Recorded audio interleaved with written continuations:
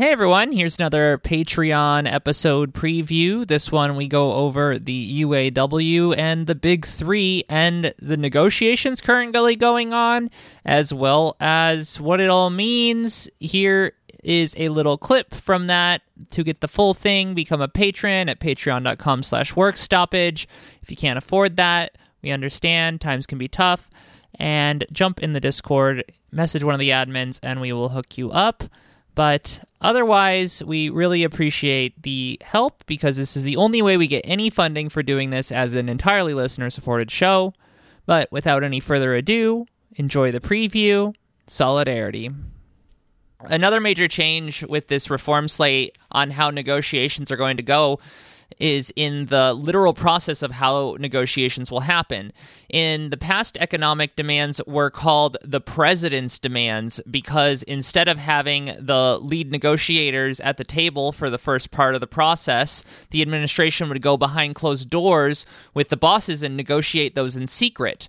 The new Workers United administration has changed that process so that lead negotiators will still be the ones bargaining over these economic issues. And to symbolize this, they've actually changed the name of the demands from the president's demands to members' demands, which I think is, another one of those things similar to the handshake thing where it's like, oh, it's kind of symbolic. But also there is a material difference in that they have changed the way that the negotiation process works. Because again, I'm going to reiterate what I just said, that it used to be that the leaders, the executive board, would go into a back room and negotiate the economic process. That has now been, changed so that it is the lead negotiators from all of the different locals who will be doing that, who are also all of the people who are negotiating all of the other parts of the contract.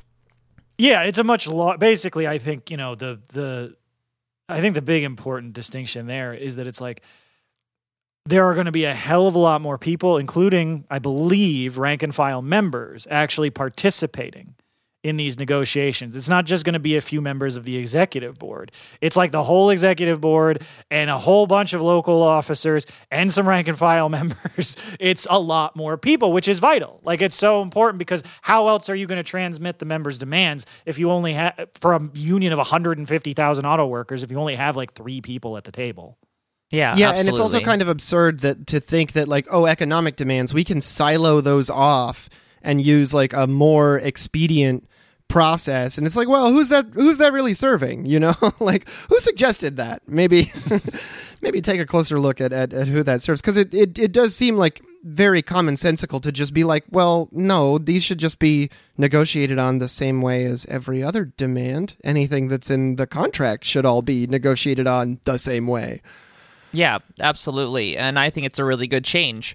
And while automakers cry poverty, threaten plant closures, like Dan was talking about, as they always do, and generally attempt to intimidate the UAW into accepting a weak deal, Fain has not tired of pointing out that between them, the Big Three have made over $250 billion in profits over the last 4 years. The money is there. They're just not. It's just not going to workers. This has been one of the key data points for refuting claims that the bosses are claiming that they can't afford to pay for a contract provision like COLA to keep workers from, being squeezed by inflation. $250 billion is so much money. It's a deranged, and in 4 years to be oh, we can't give you anything that you're asking for. Please don't mind the $250 billion that we made since 2018. Not since 1990, okay? Since 2018. Yeah, absolutely. I mean, it's really insulting that they would, as all capitalists are, is purely insulting and demeaning, but, that they would even say that, oh, we can't afford it. Well, and I think that is one of the parts that's so sinister about the plant closure threat to me, because, the plant closure threat is bad enough when the company is actually doing bad. Because it's well, the reason that you're doing bad isn't because the workers are too expensive. It's because you made some fuck up as the executive and you decided it would be better to spend $17 million on a private jet than, retooling for a new model or something, or putting in a new, or actually spending the money to make sure that the new car you're designing is reliable and isn't just going to fall apart like every Tesla. So there's always management, reasons why the company is in that strait in the first place. But they are still in today, right now, actively threatening to close plants and move them somewhere else, even while they're making fucking $250 billion. So it's one of those things where I'm like, I really want people to internalize that, because it's like the next time you hear a company cry poverty like this and be like, if we just can't afford to pay workers' wages when we can get cheaper wages somewhere else, they are lying to you. What they are telling you is, I want to steal more money from my workers, and if you make it harder, then I'm going to go somewhere to another country where I can steal more money from those workers. Yeah, and literally, if you average out $250 billion across 4 years, it's like the fucking GDP of Luxembourg or Lithuania or something, like entire functional nations that these companies are making just in profit, by the way. Mm-hmm. Yeah, because I mean, by the second quarter of this year, they've made a whopping $44.7 billion in just gross revenue. I mean, in quarter two, GM earned $3.2 billion in profit. Ford has earned $1.9 billion, triple that of a year ago. So they're doing very well this year. And then this is an interesting one. Over quarter 1 and 2, Stellantis hit a new record of profit at $12.1 billion. All of this all in just profit. Yeah, there's the GDP of Monaco, just there under Stellantis. Yeah. $12 billion in profit in half a year is just like, that's so much money. Like, I know I made fun of Stellantis at the beginning, but Stellantis does seem to be pretty good at stealing from its workers. Absolutely. Well, and Sean Fain has used this as a rallying cry for the historic contract, saying, quote, General Motors has made mind-boggling profits over the last decade. GM's recently announced quarterly earnings just set a post-bankruptcy record, and automakers and our communities have yet to be made whole for the sacrifices we've made since the Great Recession. GM executives have closed 31 plants over the last 20 years and are now enriching themselves through joint venture battery plants that get billions from the federal government in taxpayer subsidies but pay poverty wages. It's long past time for GM to pony up, end tears, pay their employees competitive wages that keep up with the cost of living and provide everyone with the ability to retire with dignity. End quote. And you know, it's actually interesting that this quote says competitive wage. There's a quote of him saying competitive wages, because in the most recent Facebook Live that he was in, he actually kind of talked about the term competitive wages. It's like, competitive with who? Mm-hmm. He actually, you know, we brought up that point many times, but it was actually good to see him kind of, bring that up as well, at least recently on his Facebook Live. Yeah, well, it's so critical because you have groups like the Teamsters and the UAW, which are like, who's going to set the benchmark for what counts as a competitive wage if not for these major unions that have, you know, hundreds of thousands of members. So, but yeah, 100%. In addition to fighting against just general economic issues, they're also trying to get rid of, as mentioned in the quote earlier, the tiers in their contracts. And so drilling down on equal pay for equal work is very important after decades of concession-filled contracts. So ending tiers is unsurprisingly at the top of the list for many of these workers, stopping the 15-year-old practice of cutting new hires out of the hard-won pensions and retirement health care won by earlier generations before the 2008 bailouts. Sorry, kids, you hit the generational lottery and you missed. So you just get less money, I guess. So turnover has soared since that time, as newer workers have little reason to stay without real retirement benefits, and the companies have further weaponized that to justify hiring temp workers for even lower wages, making just $16.67 an hour. Temps are not eligible for raises, bonuses, or retirement benefits, get next to no days off, and can work these positions for years. Side effects may include dizziness, nausea, headaches, vomiting. Yeah, I mean, of working as a temp, genuinely, I think those probably are actual side effects of being forced to do the bullshit that temp workers are forced to do. Yeah, I mean, honestly, a potential sudden death. That's when you hear at the end of a lot of those commercials. And I think just to explain to folks, because I was thinking about this, like to explain to people like why pensions have an effect on turnover, because I think a lot of people don't actually know what a pension is because they're so rare now.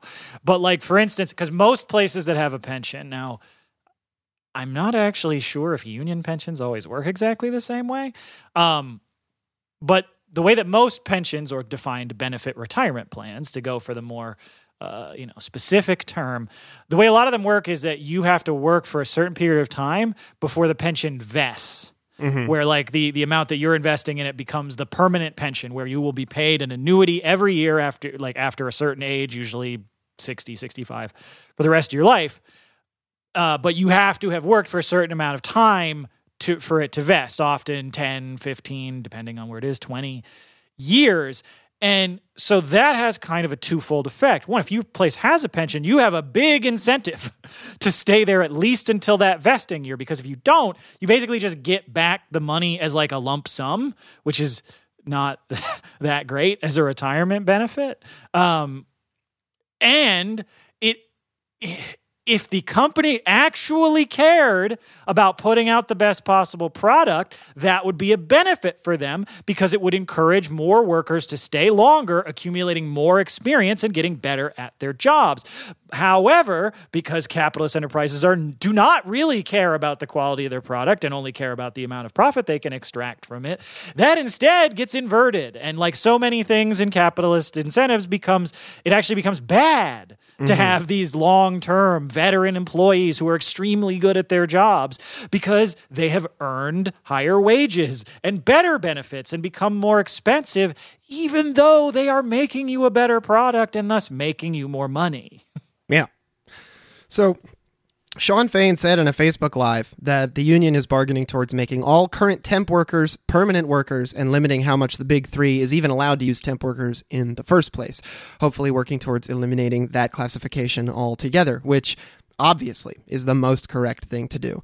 That'd be huge. All of these different classifications of job that are doing the exact same work for differing wages is anathema to solidarity.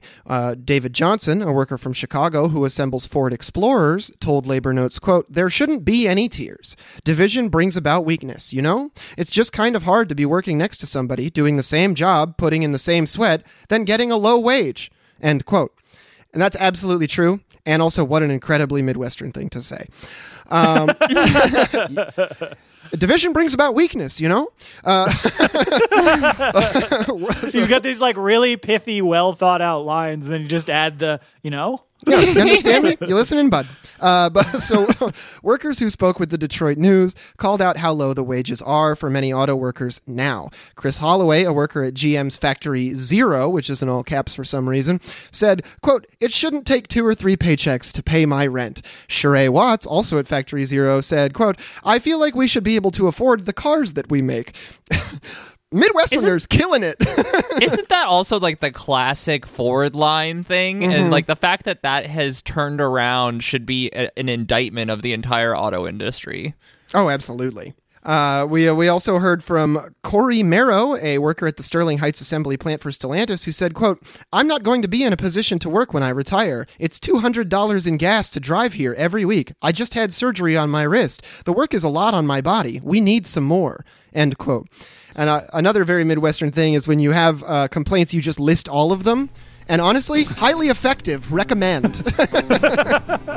When they tie a can to a union man, sit down, sit down. When they give him the sack, they'll take him back. Sit down, sit down, sit down, just take a seat. Sit down and rest your feet. Sit down, you've gotta be. Sit down, sit down. When they smile and say, no raise in pay. Sit down, Sit down. When you want the boss to come across. Sit down. Sit down. sit down, just take a seat. Sit down and rest your feet. Sit down, you've gotta be. Sit down, sit down. When the speed up comes, just twiddle your thumb. Sit down. Sit down. When you want them to know, they better go slow. Sit down. Sit down. Sit down, just take a seat. Sit down and rest your feet. Sit down, you gotta be. Sit down, sit down. When the boss don't talk, don't take a walk. Sit down, sit down. When the boss sees that, he'll want to chat. Sit down, sit down. Sit down, just take a seat.